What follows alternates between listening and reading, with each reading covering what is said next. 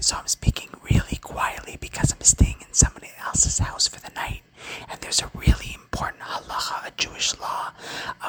something called gezel shena, stealing somebody's sleep. According to Rav Nebenzahl, the Rav of the Old City, in many ways, stealing sleep is even worse than stealing possessions of a person, because possessions of a person you can always go ahead and return,